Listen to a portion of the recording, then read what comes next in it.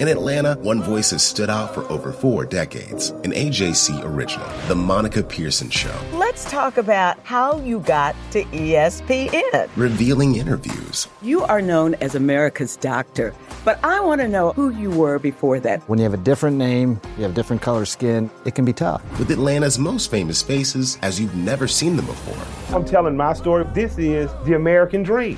The Monica Pearson Show, streaming now on AJC.com.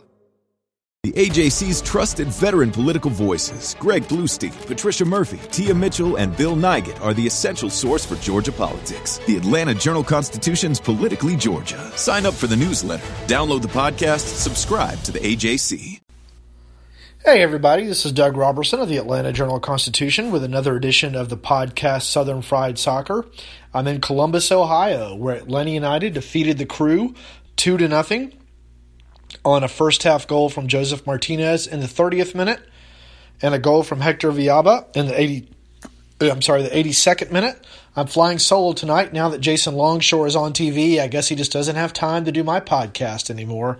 I'm calling you out, Jason. No, I think he just got busy, and that's okay. So it was. There's a few notable things about this game tonight. Number one, this was a battle of two of the best teams in the East, and Atlanta United really, did what it needed to do. It controlled the ball for 8 of the first 9 minutes in a stretch that I haven't seen in a long time from any team in Major League Soccer. Literally, Columbus didn't have the ball. Atlanta United had it for most of the 8 of the first 9 minutes. When they didn't, it was for a goal kick or a throw-in. Columbus did have a few chances to win, or not to win, but to score, but they couldn't take advantage. This is kind of the hit-or-miss part of Gyasi Zardes. He had one really good chance and put it like 5 yards wide. A couple other times, Brad Guzan made a great save. But Michael Parkhurst, Jeff Lernowitz, and Leandro Gonzalez-Perez did a fantastic job controlling him. And Columbus really didn't play as wide as they usually do, and they didn't have their fullbacks attacking like they have in the past. It was a little interesting to see that tonight. So by the time it's all done, Atlanta United gets to 33 points, continues to lead Major League Soccer. Picked up its 5th win on the road already this season. It had 4 all of last year. It snapped Columbus's 10-game unbeaten at home streak. Atlanta United is now unbeaten in 7 road games. And it shut out Columbus at home for the first time since it did so last season when Hector Villalba scored 2 goals. So, of course, when he came out to talk to us tonight, that was one of the first things I said to him because he did speak scoring 2 goals. So when he comes out this time, I joked with him that he finally got to speak with us, or finally came out to talk to us at Columbus. Some other tidbits from the game. The two big pieces of injury news. Miguel Almiron, who sustained a shoulder injury in the first 2 minutes of last week's draw with NYCFC, started and played tonight, and did well. You could tell that he was still bothered by the shoulder. But he got an assist on Villalba's goal. He made a couple of poor decisions in the game, which are kind of uncharacteristic for him. There was a 3-on-1, and instead of passing it, he tried to shoot they could have put the game away in the 70-something minute. But he did okay. Gerardo Martino said it's obvious that he's still not comfortable. But the big news is Joseph Martinez suffered what looks to be a broken nose on his goal. His nose and head slammed into the back of Artur's head on the goal. It was a fantastic headed goal. He is so good in the air, Joseph Martinez, to be so short, but he's got, such leaping ability. It's amazing. Anyway, fantastic goal by Martinez off a corner kick, and I need to say that because I often make fun of what Atlanta United attempts to do on corner kicks. So it was a fantastic goal on that. He was subbed off at halftime because Martino said that Martinez couldn't breathe. And he still had plugs in his nose after the game. I've had a broken nose before. It's not a lot of fun. We'll see what the diagnosis is tomorrow, and if they try to fit him with like a plastic shield or something on his face, which players have played with before, including, I think, Assad wore one last year.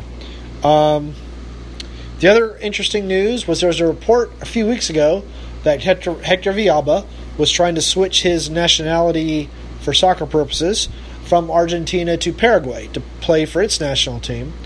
We were finally able to speak to him tonight because it was his first game back from injury, and he confirmed that. Said he's doing it for his mom and 4 sisters. I posted a story about that. He hopes it gives him another chance or a better chance to play with the national team, because breaking through into Argentina's team is difficult for anybody. So I don't really blame him if he's doing it for family and for that opportunity. He doesn't strike me as a guy who just kind of whimsical. So, good luck to Villalba in that regard. A couple of other results from Major League Soccer tonight, most of which went Atlanta United's way. Toronto drew with DC United 4-4. Atlanta United's rival, got run off the field by just a really bad Montreal team, 3-0. That's Orlando's 6th consecutive loss to offset its 6 consecutive wins. You have to wonder how much longer Jason Kreis is going to have a job in Orlando, because this happened last year during the summertime. It's happening again in the summertime. He was given a lot more control of personnel, and they're just not a good team. But, of course, neither is Montreal, and you got beat 3-0 by them. You wonder about Ben Olsen. They led Toronto 3-0. He made a tactical decision that just backfired badly. So they end up tying 4-4.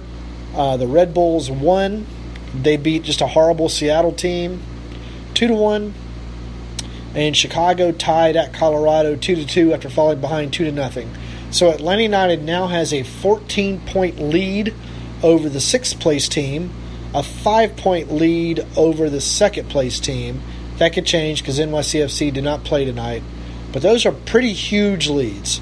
Now, Atlanta United will not play again until it hosts Chicago in the 5th round of the U.S. Open Cup at Mercedes-Benz Stadium next Wednesday. That's June 20th. So you could see Almiron rested. You could see Martinez rested. And then both players come back for the big game at Portland the following weekend.